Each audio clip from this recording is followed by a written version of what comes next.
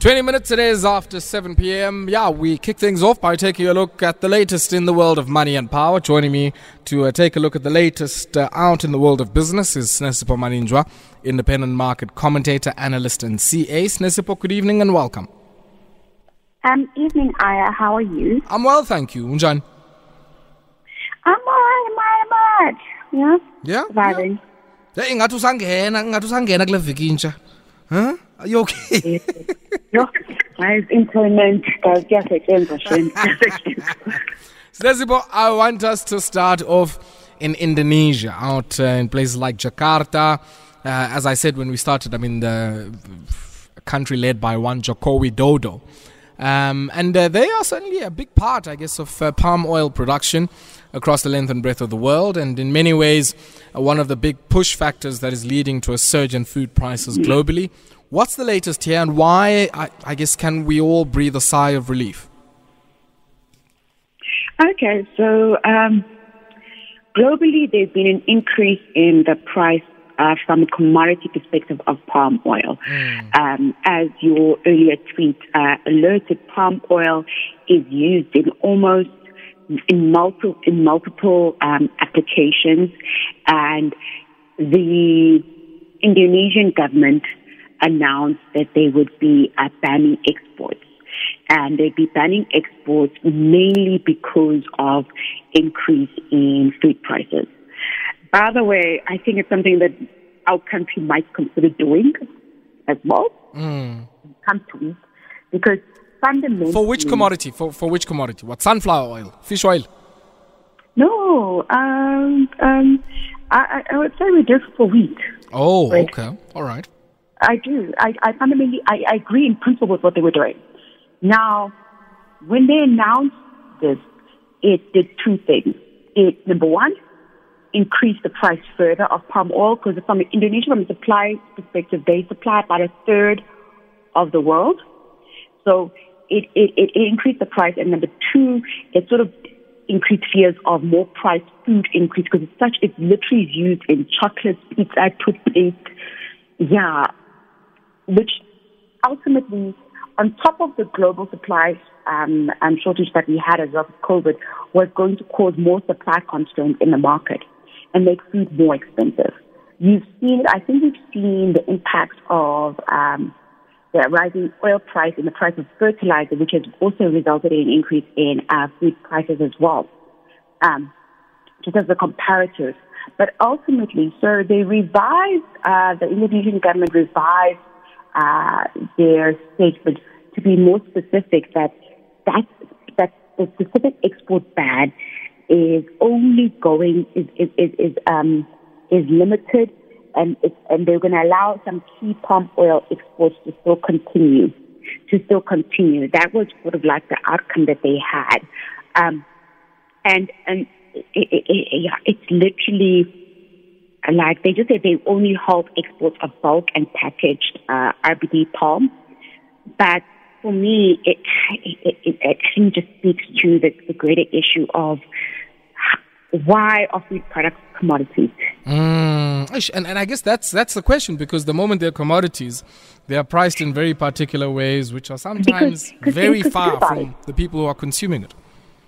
Yes, because there's been massive street protests in Indonesia about the high food prices, and you sort of incentivize producers, because capitalism incentivizes anyone to go for who's going to pay you the most ultimately. And it creates predatory environments. You had situations where they had arrests of trade officials.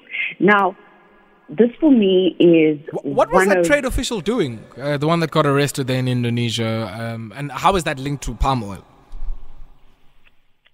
So what he did is that he sort of... it's a corruption case. So what he or she did was they sort of limited trade, and they sort of acted as a way of propping up the prices. Oh, okay. All right. Now, Sinesipho, the other question that I have is, they're saying here that the ban only, I guess, applies to a processed type of palm oil, but the crude stuff can still be exported. Why is the market, I guess, looking at that so favorably? Because the other one is, let me just go into the technical process. Let me go into the technical process. So, RBD palm oil, so the one that they've banned is the bulk and packaged, which is a higher value product, which is more processed. Sure. The raw product they still will be allowing, and it is not the raw product they'll still be allowing, so it can be processed somewhere else. It doesn't necessarily have to be processed in Indonesia. Okay. Like beneficiation, it doesn't have to. It doesn't have to. So it will still allow to be used, because you can even refine it to bleached and deodorized palm oil, and it's used in cooking oil and industrial frying is the word. And like I said before, it is one of the issues of why our food products used in daily life are commodities. And I fundamentally disagree with it.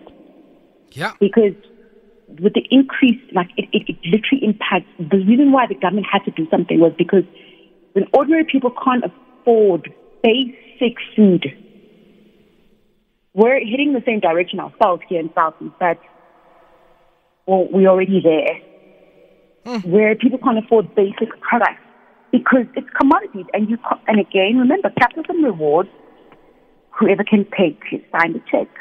Hi. Yeah. Sinesipho, let's shift away from that one and head into the clothing sector. Foschini put out a update earlier on today for the 12 months ending 31 March 2022, and also, I guess, said a few words in that update about the floods out in KwaZulu-Natal. Firstly, what did you make, I guess, of how on the earnings front they've performed, and I guess the impact of some of their new acquisitions, but also, I guess, some of their comments on the floods out in KwaZulu-Natal and the impact on their operations? Yeah, so obviously the Foschini Group released a trading update saying that earnings they're looking at more than double from last year's reportable period. So two are main things. Number one, the prior year in 2020 had an impairment, which is no longer which is not prevalent in this year's numbers. Number one, which I think. Then they also had a 2.7 billion rand impairment. They've also acquired a few stores.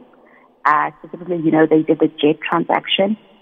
And they were able there was a gain on the acquisition of about 709 million. Although the civil unrest, which is also part of the reporting period, did impact them, they weren't as highly impacted as a devastating impact as maybe your likes of your mass marts, which I think will hurt more. And yeah, they're looking to do a very strong result. I think because of, I count two things. The acquisition of Jet, we're going to start seeing the benefits come through very nicely. And in terms of the flood situation, they've said that they are assessing where they are, and their claims are most likely to be insurance claims, so they'll get their money from the insurance. And they're sort of working together with cross stakeholders to sort of chart a pathway of recovery. And I think that's also quite very, very, very, very, very important.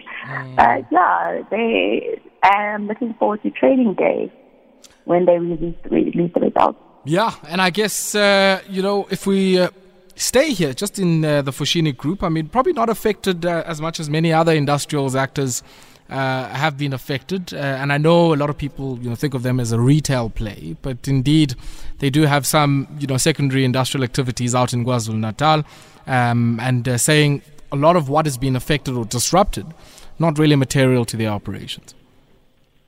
Then, Sinesipho, Royal Bafokeng. Now, one group, I guess, that would have been watching quite closely the update that came out from Royal Bafokeng Platinum. This was their quarterly review and production report for the 3 months ending 31 March, and seeing massive increases, double-digit increase in tonnage hoisted, and of course also in terms of what they've processed, also 8.7% increase there, and also seeing, I guess, a strong stockpile there, which is what is making them very attractive to two potential suitors, and just doesn't, I guess, this particular bidding war, if I can call it that, doesn't seem to be coming to a head. Not at all. So they had a very good positive trading update. I'm going to say there's two things. It could have been better if it wasn't for our dear SOE, Transnet, and Eskom. It could have been better. So those two things. Because they're affected by the limitation in terms of, from a freight perspective, in terms of how much they can possibly ship out. And we all know the disruption that it is from. And we're in a commodity price wave of platinum. So, firstly, structurally, the results could have been better. And I think that I think we need to say it out loud, number one. Number two, they've had key things happen, which is they've had a massive increase in the volumes, and as a result, there's also been a disproportionate increase in their costs. And that is also because I think we discussed it a few months ago in terms of, when you talk about global shipping, the price of global shipping has more than doubled, tripled in some cases. So because of the shipping, they've had an increase in labor and operating costs and above. I think one of the words was made in the same announcement is that it was an above average increase in producer inflation because of all the increase in costs. And we all know they're also going to be hit by the petrol price increase, just like everybody else. So you benefit in one stage situation, and then you hurt in another situation, because although you had an 11% increase in your tonnage, you still had a 13% increase in your cash operating costs, which tells you that the impact of inflation and the rising costs, because majority of the time, mining is not a variable costing business. What I mean is that it's a predominantly fixed price business. It just shows you a level of variability that's been added by these above line increase in costs. And when you say above line increase in costs, I mean, we know in the platinum sector wage negotiations have started. That's something else on the operational expenditure side that they might be thinking about. But what other cost drivers have, moved in tandem with the price environment in the space? Because we do know certain PGMs or platinum group metals have experienced some very, very favorable and positive price growth.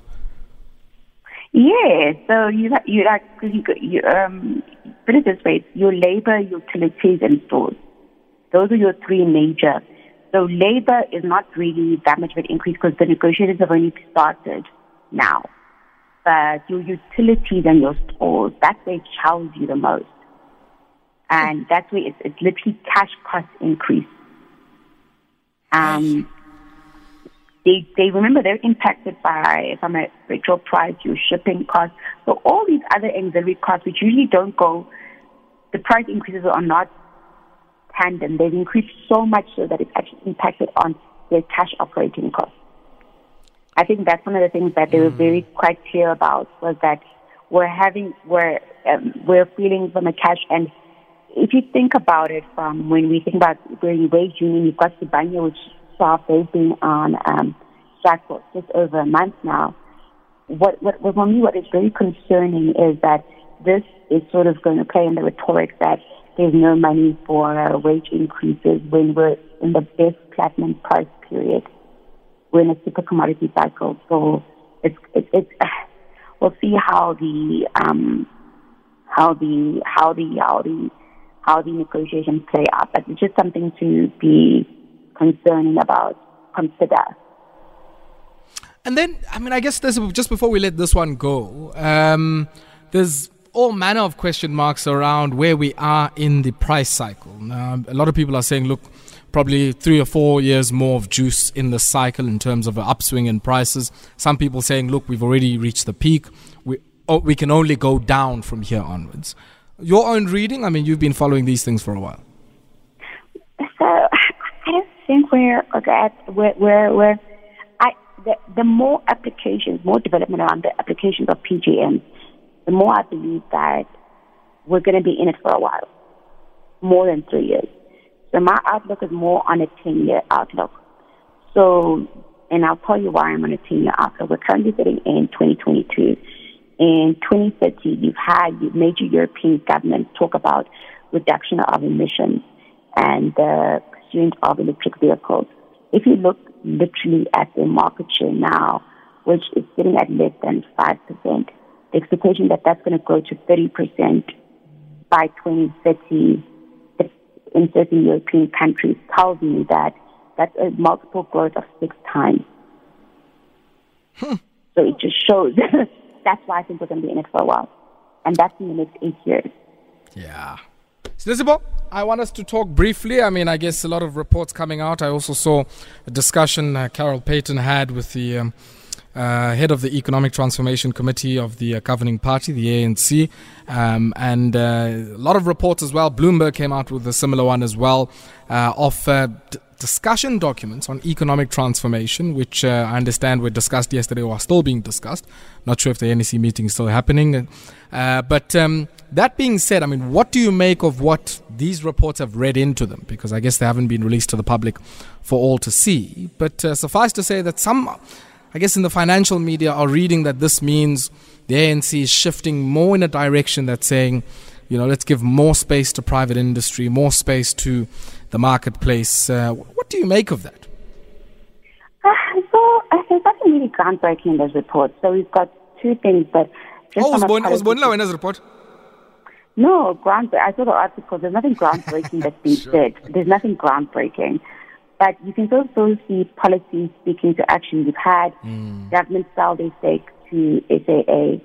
You've had Transnet go on RFI, RFP process for private players to take over some of their rail and to assist with CapEx. So for me, you've got those policy into action mode.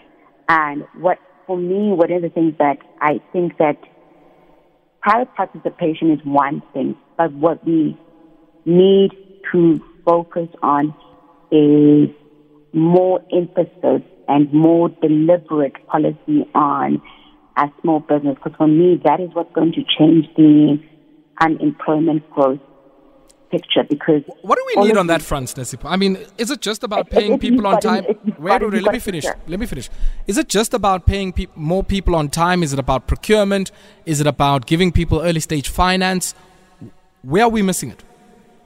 Procurement.